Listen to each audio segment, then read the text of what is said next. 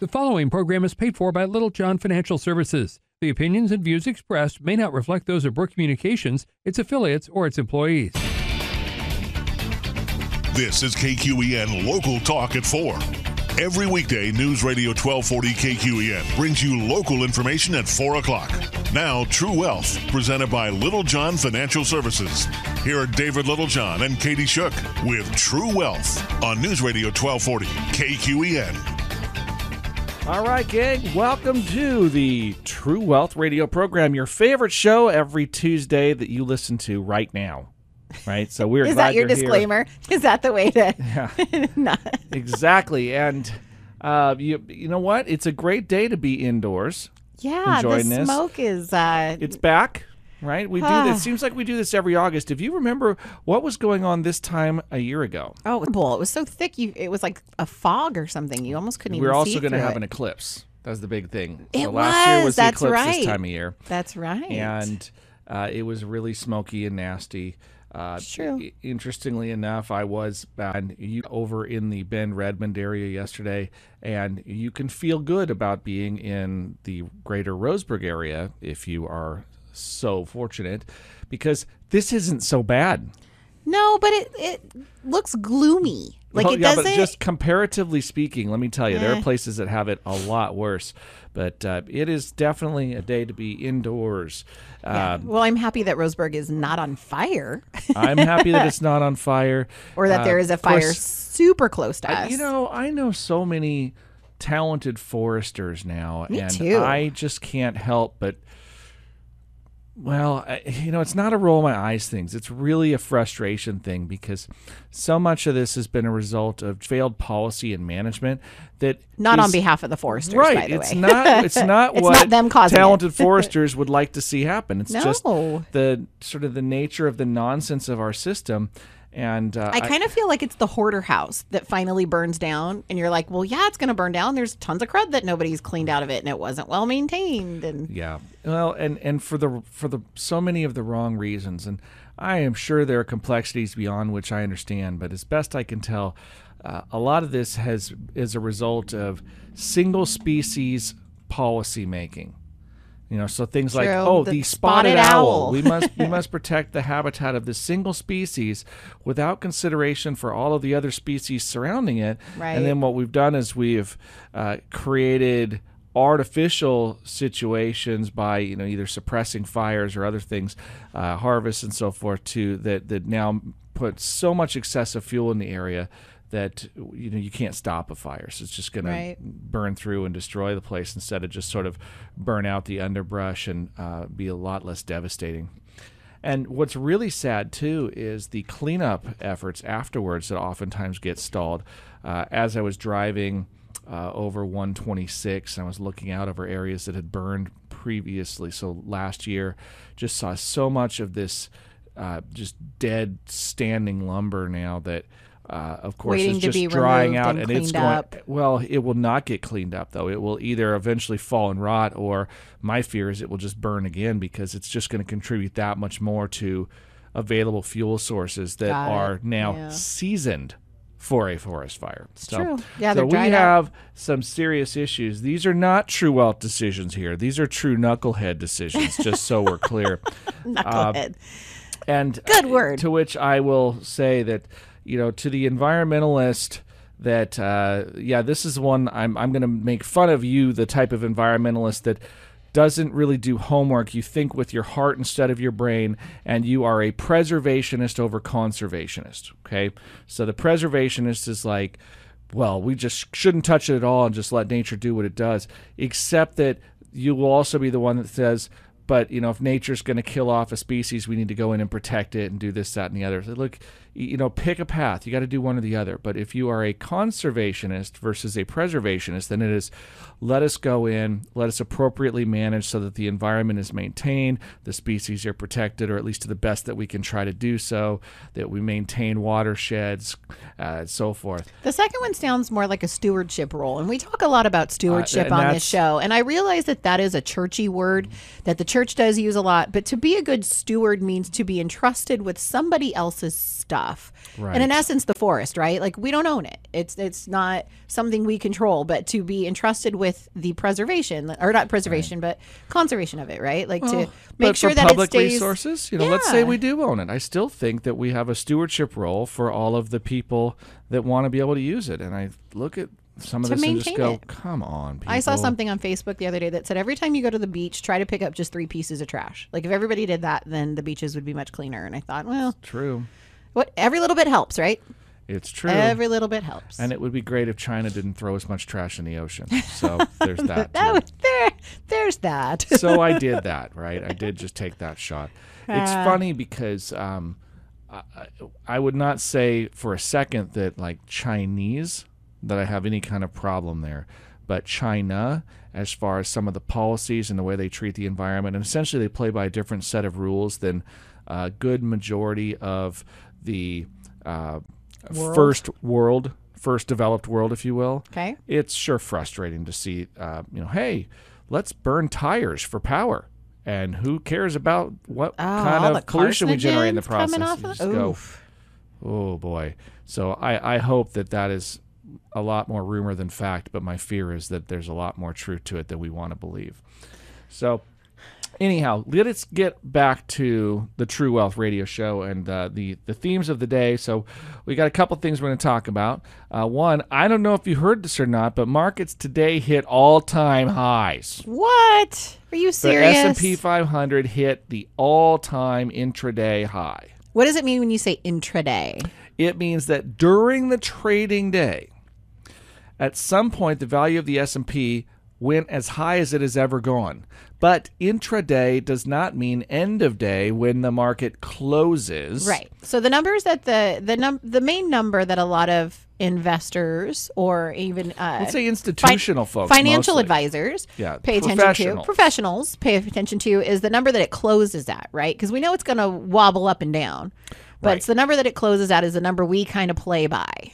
So it did not close at an all-time high. The January 26th all-time high of like 2873 something, or 47 or 7280 or something like that. Now you're Anyway, just throwing out numbers. it was right around 2872 or 73. Okay, and then today it didn't. 2862.9. Nope, that was. Is that what it closed at It was today? 2870. It changed. Today it closed at 2862.96. Right.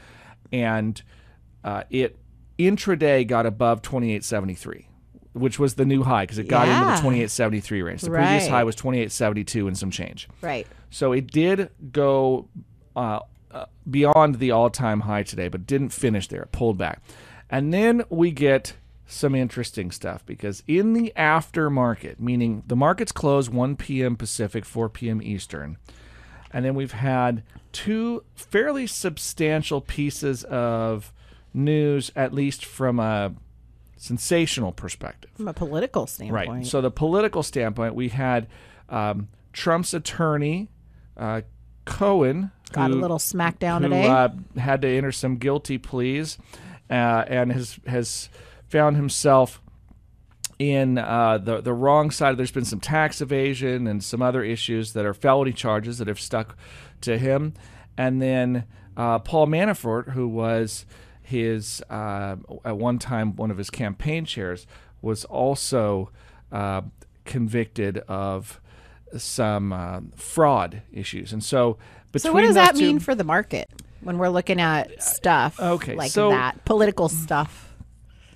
Well, the question is this the first in a series of more rough events that destabilize the office of the president? Right. So Ooh, that's a big question.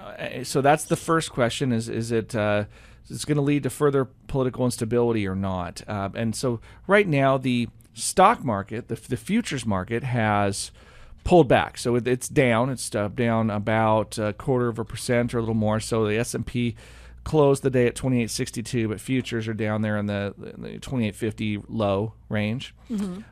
So it's taking it negatively, but you have to kind of play a game of pin the tail on the guilty party. Okay. What do you mean by that? Pin the tail on the guilty party. That sounds like an adult game played at a cocktail party. Wow, I never thought of it that way. Thank you for that.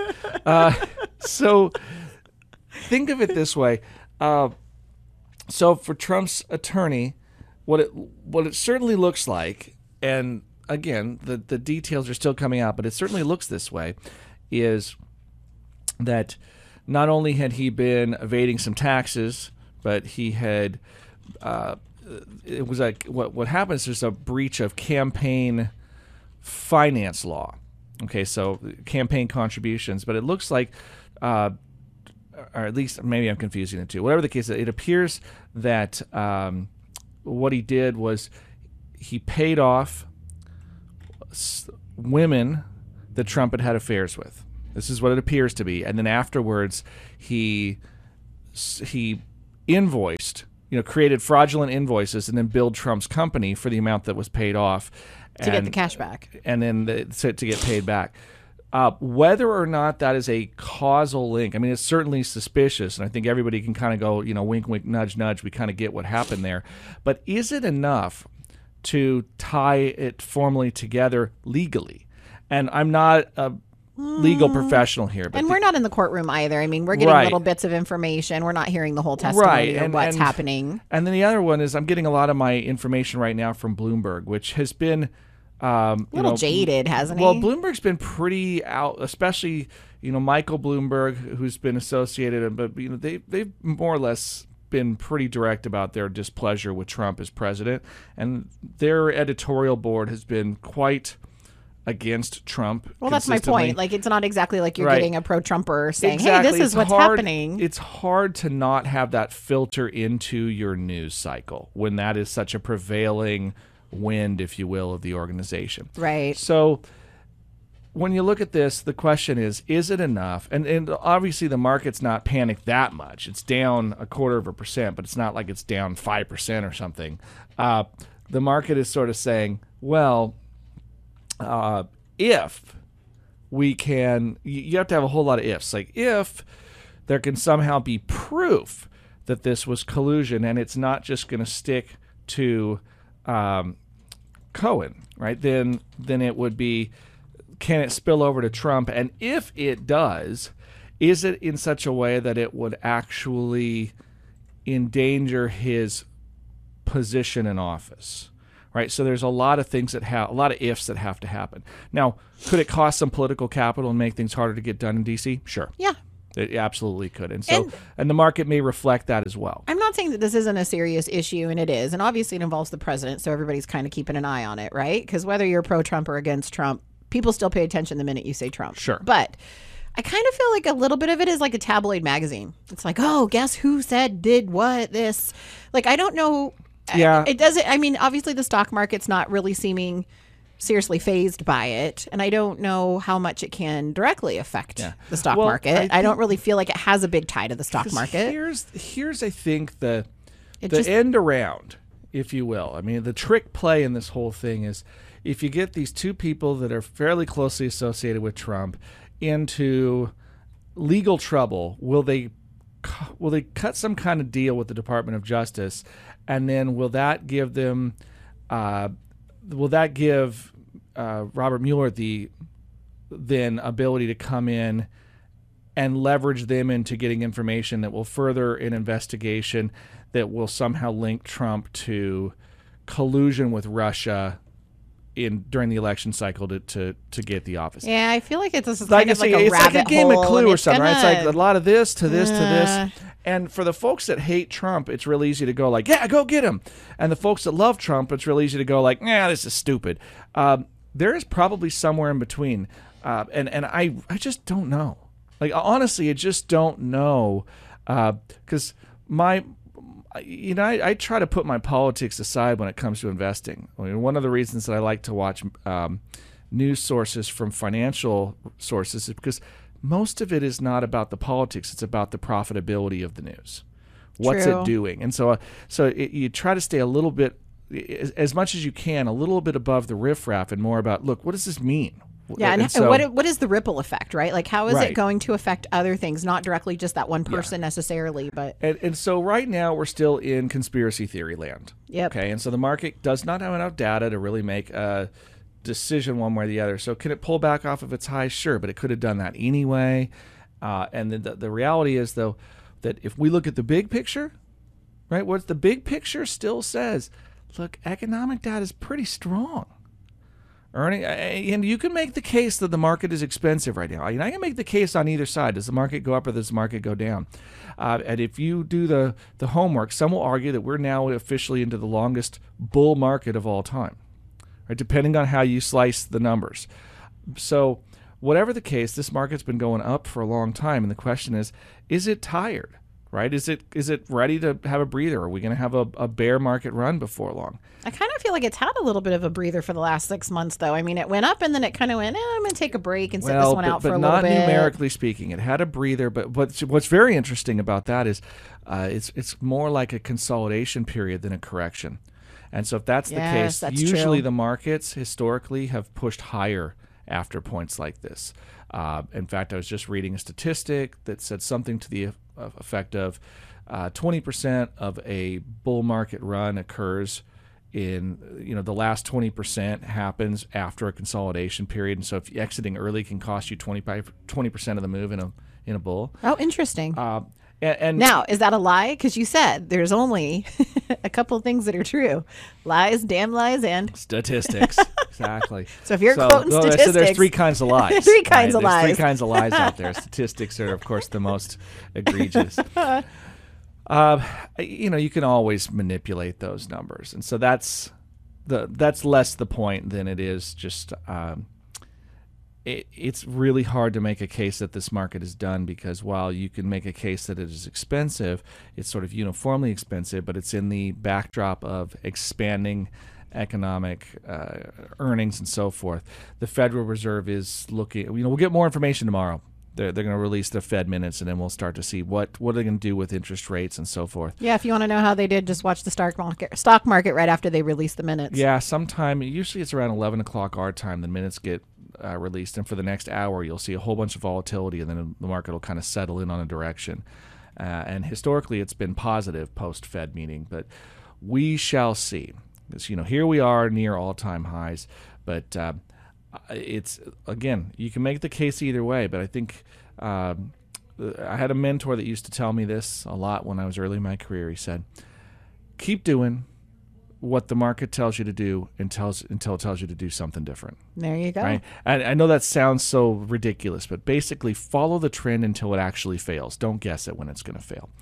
So for that, you tell me when this trend's going to fail. I don't know, but I can tell you the data, I can still make a pretty good case that there's more to go, as well as that case that it's getting trickier. If I had to flip a coin, this is not investment advice, but if you guys just want to pin me to it later, I think the market is going higher from here. And so we will see in the coming months if that prediction ends up being right. But again, not to be used as investment advice. We could just play that bet on air. Look, we're running long. We got to grab a break. So let's do that. We'll get our first break in when we come back. Got some interesting ones for you. This one's going to be a new scenario. What do you do if you inherit an IRA? Ooh, sounds fun. All right, we'll cover that more when we come back. This is David Littlejohn. And Katie Shook. You got True Wealth on News Radio 1240 KQEN.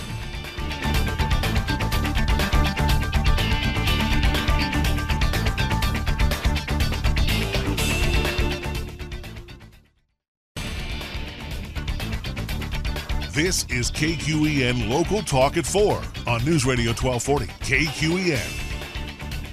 All right, ladies and gentlemen, welcome back to the True Wealth Radio Show.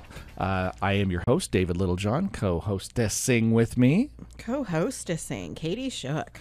So we are, all right, so I'm done being in the weeds today.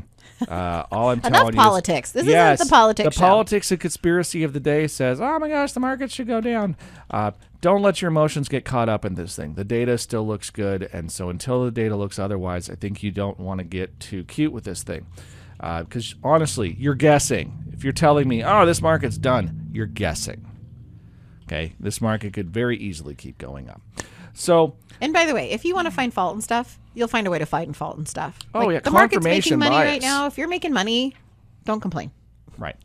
So, all the more reason. And if you don't have a way to filter your emotions from your, the emotions from your decisions, then by all means, when I say seek professional help, I'm not saying like go get a psychiatrist. I'm saying go work with an investment pro that can use systems and data. That's something our office is real big on, is we use processes and data. It's driven by data, not by our emotions. So I don't use the force when making investment decisions. Right. I use data.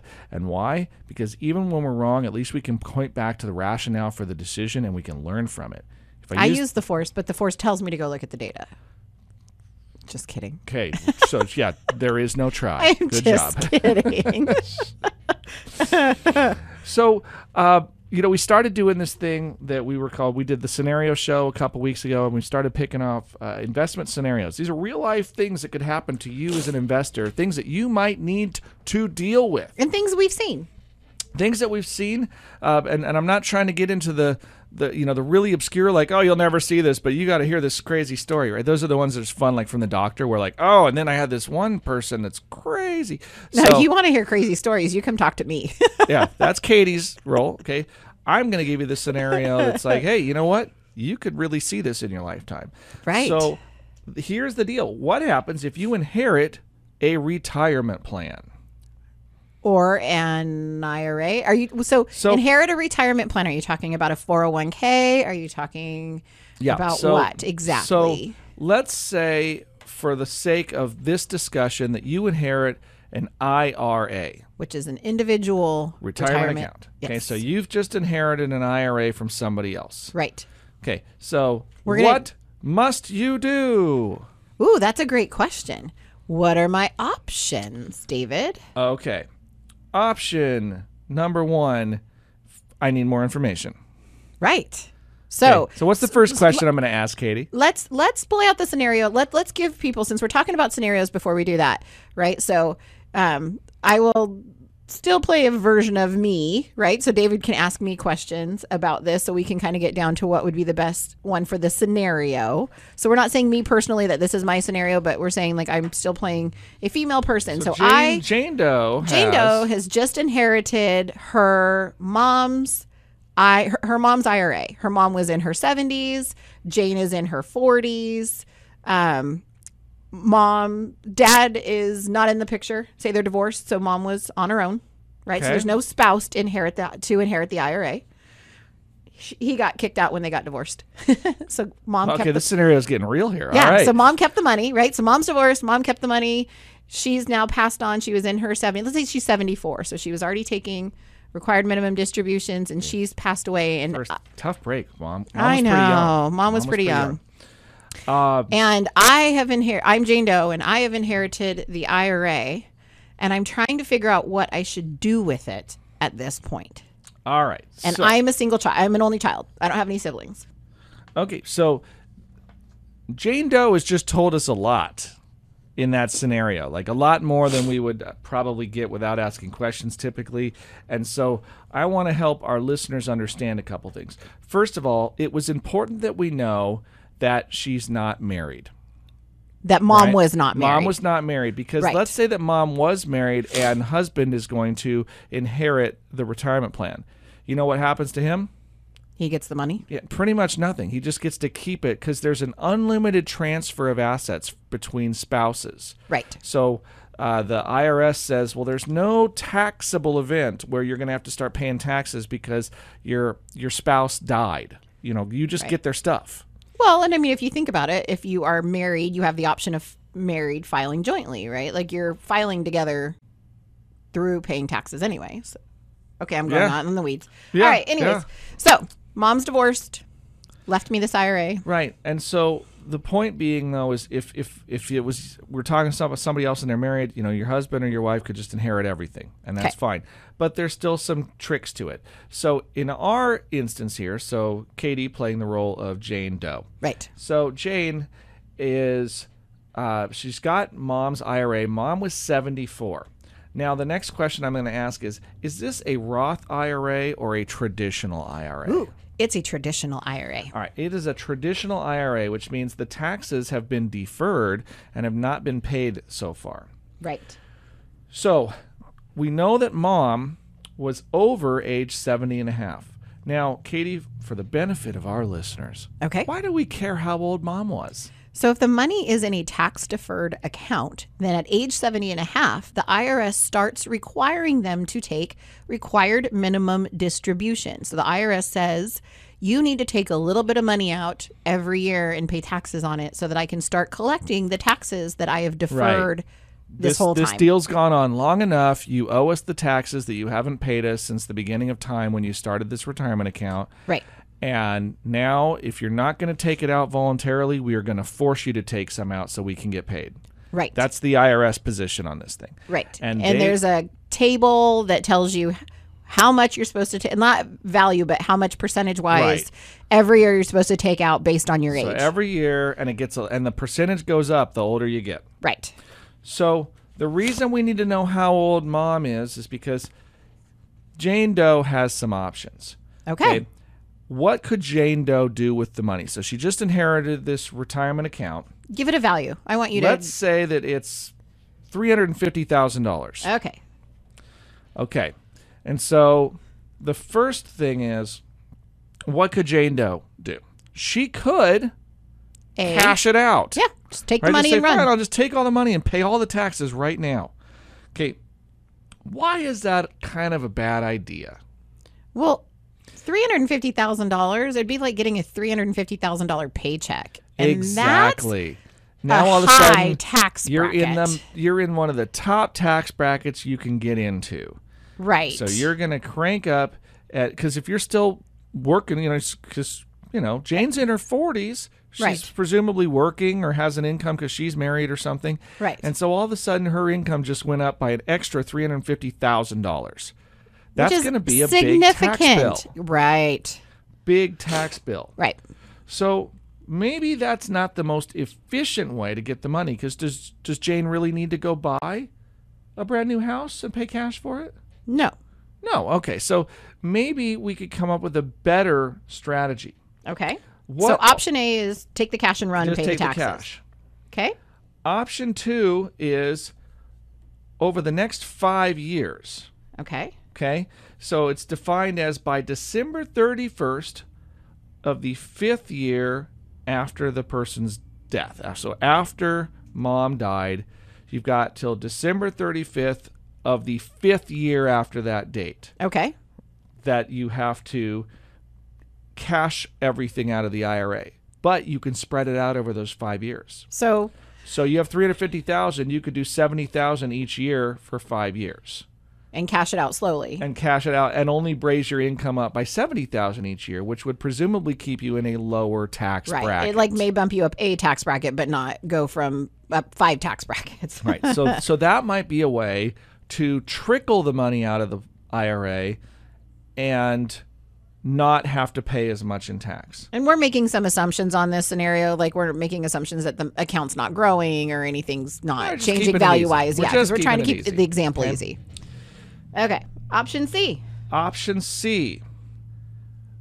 Jane could retitle the IRA into her name Okay. as a beneficiary. Okay. And so what she would then get is the mom IRA for the benefit of Jane Doe. Right. So my mom's name was Beneficiary. Jackie. So So it's the it'll say Jackie Doe, the Jackie Doe IRA for the benefit of Jane Doe. Jane Doe beneficiary. Right. And what that tells the IRS is, oh, wait a second, this money has been inherited.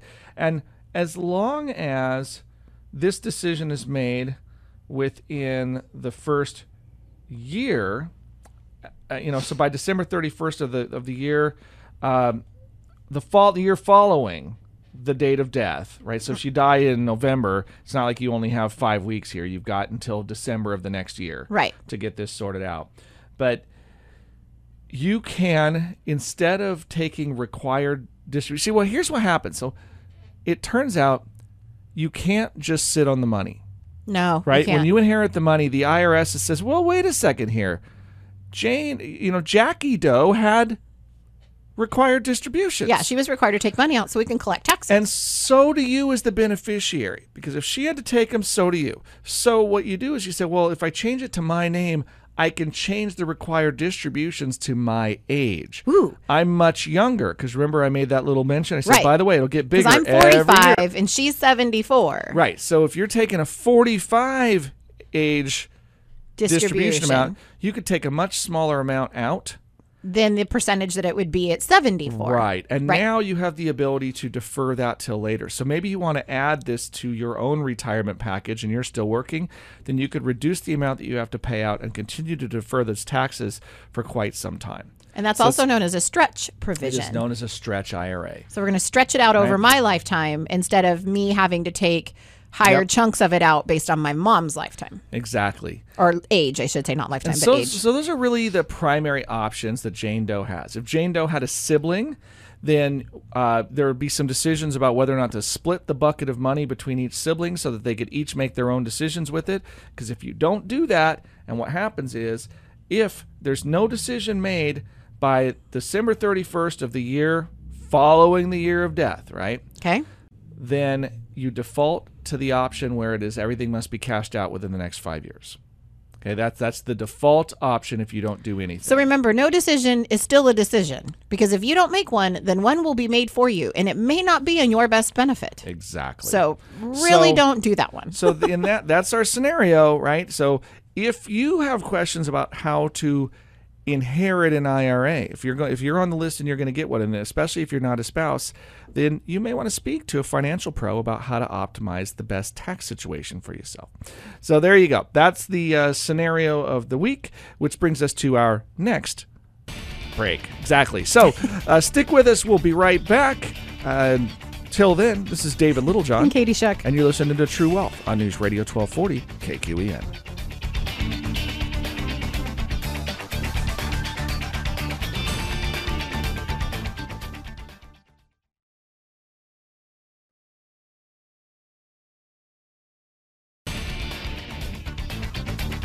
This is KQEN Local Talk at 4 on News Radio 1240 KQEN. All right, ladies and gentlemen, welcome back to the True Wealth Radio Show, where we're covering all kinds of super valuable, important stuff. We are. Baby boomers are getting older, and they're trying to figure out, you got to leave money to your kids. And exactly. What are then this is the next generation. And if you're either trying to figure out how to move it on to the next generation, or if you are the next generation and you're receiving money, these are big deal decisions. They are. I can tell you, here's another one you got to be careful of. You don't want to do something like, hey, let me make a non-person the beneficiary of my IRA, without being very careful about how you do it, because the non-person, like, oh, I'll make a trust the beneficiary of my IRA. Well, I got news for you. You do something like that, that's going to be considered a automatic distribution when you die. So it can't make the decision to stretch at that point unless you've put specific language in place to do that. Right, so that's when you got estate planning attorneys and other people complicated. involved. It involves paying somebody to make sure you don't screw it up. Yeah, this is the don't pay the stupid tax move, because you said, I figured it'd be okay because, so somebody said a trust is the way to go. Look, if I had $1 for every time somebody told me something wrong about a trust, I'd be seriously wealthy. Because or at least have good lunch money. Folks just make these assumptions like, oh, it's rich people. You have a trust, you don't pay any taxes. No, that's not how it works. Not true. Okay, so my next question, which has come up before too, is can I take, so Jane Doe has this IRA, right, inherited IRA. Can I take it and roll it over into my own IRA? No. Why? But they're both IRAs. Sure they are. But remember, one of them was here's what happens. When somebody dies with an IRA, we call them the decedent. That's the dead person. Right. Okay. The dead person had required distributions, which meant the IRS had sunk their claws into them and said, we're getting our money back finally. Yeah, we're getting our tax money. Right? And you can't, once the IRS has sunk their claws in, it's like they're not taking them back out. Right. Yeah, they'll let you the money move to the next person, but they're saying you still have to keep taking those distributions. It's still a requirement. We're just going to allow you to either continue at the previous person's age, or you can change it to your own age, or you can make distributions all right now. We'd love for you to do that and pay us all the taxes right now. Or you can spread it over the 5 years like we talked about. Okay, so that, but you can't just move it into your own name, because that's effectively saying, well, I don't need to take distributions yet, so I'll just defer them. And the IRS says, I'm not letting my claws back out of this puppy. I got it, and I'm not letting go. One of the scenarios would be then you would start having families who would just keep rolling it and rolling it and rolling it and building this huge amount of wealth without the IRS ever touching it. Right. And the other thing is, let's say that mom was not 70 and a half. She dies at 65. It's tragic, but she goes early, and you inherit. Did you know that you still will have required distributions when mom would have been 70 and a half? That's when the timer kicks on. Right? Now, you can change them to your age so that they can last longer. You don't have to take as much out. But that's the date when the distributions will have to start. Because had she been alive, they would have started. Exactly. Because it's the account is still sort of linked to her, mom. to her age. The only way to change that is to just take a distribution, cash everything out, and start over. But if you do that, well, you can't just put it all in your IRA because there's contribution limits. Right. It doesn't work that way either. So it doesn't work that way either. I know this may sound really complicated. I guess what it comes down to is if you're just like nodding and smiling or nodding off because this is just so not interesting to you, look, by all means, seek a qualified financial pro that can help you navigate this process, because it can create a significant tax burden or provide significant tax savings and efficiency depending on how you do it. So here's the next question. Since we were talking about the stretch provision, can I choose each year whether or not I want to stretch it on my age? No. I have to pick when. Well, so let's put it this way. Once you pick your age. That's a trick question. Once you pick your age, your required distribution that's the required minimum. Is it at least that amount or more? See, now it was a trick question. I already knew the answer to that one too. So you can always take more out, right? So say my required minimum distribution this year was $6,000 out of the account, but I wanted to take 10 because I wanted to take the whole family on a vacation. Can I do that? Yes. Okay. But I'm required to at least take 6,000. Correct. What happens if I only take 5? You will be taxed on the difference at a 50% penalty rate. Ooh, that's pretty steep. It's very steep. It's essentially not worth it to not take the distribution. The only other thing you could do is, if you didn't need the money personally, is you can do a direct contribution to charity and never take it as income and still satisfy your distribution requirement. So that's like a direct donation to a qualified 501c3 status, then you could do something like that. Now, what about if I take this required minimum distribution, but I don't really need the money? Can I put it in another type of investment account so that I can watch it grow somewhere else? Well, of course. I mean, you just have to take it and pay the taxes on it. But once you've got the money, it's yours to do with what you want. You can reinvest it. You can buy a really big hat. You can put it in the mattress, whatever suits your fancy. Tahiti. You're all about the hats. I'm all about Tahiti. Tahiti it is. All right, next question. Yeah. Let's change the scenario a little bit. What about if it wasn't a traditional IRA? What about if it was a Roth IRA? Ooh, the fun one. So my mom passed away and she had a $350,000 Roth IRA. Am I still required to take minimum distributions? Okay, so how old was mom when she passed away? We're still going to stick with the 74. So Miss Jackie was 74 when she passed. All right, the easy answer to this one is yes, believe it or not. Now, why? Because it's after-tax dollars. That's true. So Roth IRAs do not have required distributions when you're alive. If it's your IRA, like if it's your Roth, and you're 70 and a half or older, you do not have to take distributions from the Roth. Because I paid all my taxes on the way in, so I don't have to pay them on the way out. Correct. Because the IRS cannot double dip. Yeah, they're tax-free, so the IRS has no motivation to compel you to get the money out of the Roth. However, for the next generation, right? So again, same thing. A spouse can inherit all of it, but if it's going to go to somebody besides a spouse, okay, then the clock starts ticking. And the reason is because you can't give somebody an asset that has no tax consequences and let it grow forever without ever tying some kind of distribution to it. Because the Roth, you could just say, well, just never take it out, and then it'll become a massive monster account because it'll just keep growing without any taxes for years and years and years and years, from generation to generation to generation. Yeah, I'm thinking our government doesn't really like that. No, so what the government says is, okay, when you would have been 70 and a half, while you don't have required distributions, the next generation does, even though they're tax-free. They don't have to pay taxes on those distributions. They still must take them because they're going to gradually compel that account to get liquidated. Oh. Right? So they're not going to let the Roth last forever.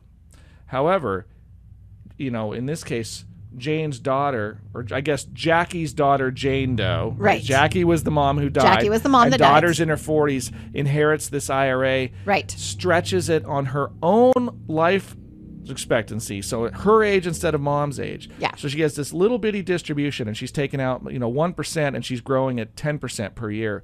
That account can still grow substantially with tax-free benefits associated to it. So it could be a very powerful tool for estate planning purposes and such.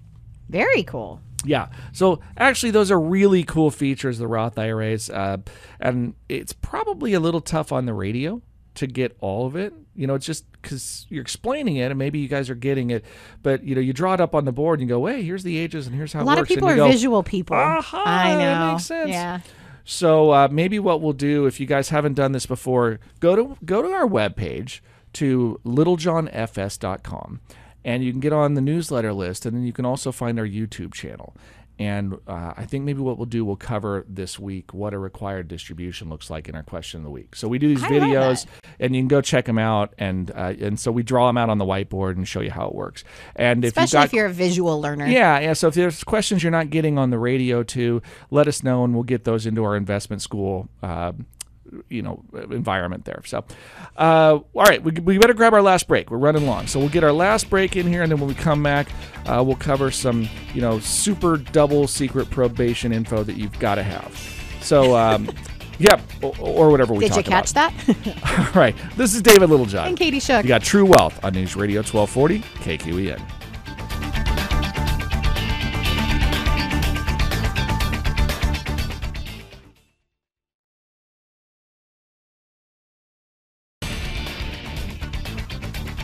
This is KQEN Local Talk at 4 on News Radio 1240 KQEN. Because the key here, Katie, is contingency planning. I always plan for contingencies. Total segue here. We've been talking about all kinds of stuff, and then off air, I get this email, and I'm responding to. So we have this expression in the office: there is no such thing as a financial planning emergency. Right. Right? And I want you to think about that for a moment. Are there financial emergencies? Yes, of course. Oh, heck yeah. I mean, they happen all the time. All kinds of unexpected things happen financially. But is there a financial planning emergency? No, because it means you failed to plan if you have a financial planning emergency. Right. So a good plan has all these contingencies that are sort of designed into it. And that's one of the reasons, everybody rolls their eyes, but, why do insurance companies exist? Besides to drive you bananas, right? For your contingency plan. Yeah, it is a contingency plan. For risk that you cannot manage internally, then you co-opt that risk with somebody else. That's what insurance is for. Right. So anyhow, as I'm looking at, we're doing some scheduling for an event coming up, and then I say, oh, well, we thought it would be one way, it's going to be another way. So already we're into, well, good thing we have contingency planning as part of the gig here. And we pre-plan a lot. And David and I were in a meeting prior to going on the show. We were talking about our event coming up this weekend. That's for our clients, and he goes, well, what happens if that doesn't happen? And I said, then I will do this instead. And so I always have a contingency plan. So sometimes it involves midnight runs to Walmart, but I always have a contingency plan. And that's just what it comes down to is there will be a plan B and C and D. So sometimes double Z. Yes. Depending on how far we need to go. So really, it ought to be that way for you as well in your investment strategy. Right. Is, how are you going to handle yourself in different circumstances? And of course, as the expression would go, right? Chance favors the prepared. Ooh, I like that one. Okay. That's a good one. So we've covered a couple things today. We've talked about, really where is this market going? And while we don't know, the economic data and the behavior of the market still appears to have the wind at its back. We are at a very interesting point in history, an inflection where we're at all-time highs, but it hadn't been since January that we've seen them. So 7-month hiatus from all-time highs. Now we'll see if we've got enough to push this market higher from here. And then we talked about IRAs today and how inheriting wealth, there can be significant decisions involved in, what do you do as as the beneficiary. But what we didn't talk about is, what do you do if you're trying to structure beneficiaries? So those decisions can get a little bit complex, and sometimes it involves having attorneys or so forth. Sometimes they can be really, really simple. But the important thing is think about these things in advance, right? Because chance favors the prepared, or is another way to say, an ounce of prevention's worth a pound of cure, right? Just do a little bit of planning in advance can go a long way. Why do we use the term planning so often along with investing? Because they go hand in hand. Yeah, but they're not like the same thing. Bean and cheese burritos. Yeah, that. They're really not the same thing. Those are not the same at all. Beans and cheese are totally different. They are absolutely linked to each other, though. The investing is, we all want to see our money working hard for us, right? And I made this comment to Katie earlier today that, everybody's an investor. You just may not be getting much of a return on your investment. Yeah. What are you investing in with your time, with your money? Because money's how you trade your time. So even if you don't have a lot of money, you're putting your time somewhere. What is it doing? And what is the return that you're getting on that time? So we're all investors, okay? But what we aren't all is planners.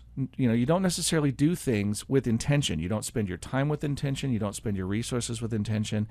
And then, lo and behold, you just sort of get wherever you get.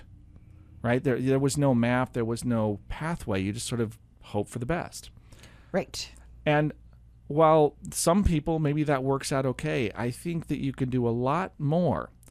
And that's part of the stewardship concept that we talk about is, the time is a resource that you're entrusted with. You don't get it back, right? It's perishable and you won't get it back. So making the right decisions with your time. And we assume that we always have more time to do things Exactly. with. Making the right decisions, though, is going to be really critical to your long-term success. Right. So I would encourage you to take those steps, especially in light of where the market's at right now and evaluating your levels of risk and so forth. When everything feels really good, that's a good time to check and see how things ought to be. Right? Are you getting more pessimistic or more optimistic? Maybe it's time to just review and make sure that your strategy has you appropriately positioned, given that we're now at or near all-time highs in the marketplace. Good time to take an inventory and figure out what you want to be when you grow up, right?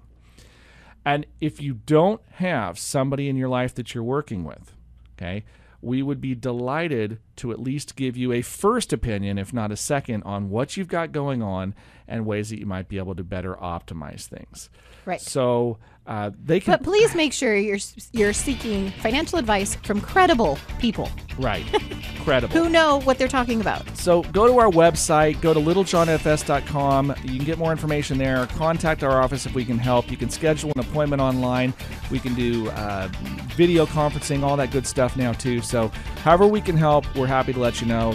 541-375-0898. We're out of time. Katie, thanks as always. Thank you. All right, until next time, this is David Littlejohn, and you've been listening to True Wealth. The preceding program was paid for by Littlejohn Financial Services. The opinions and views expressed may not reflect those of Brooke Communications, its affiliates, or its employees.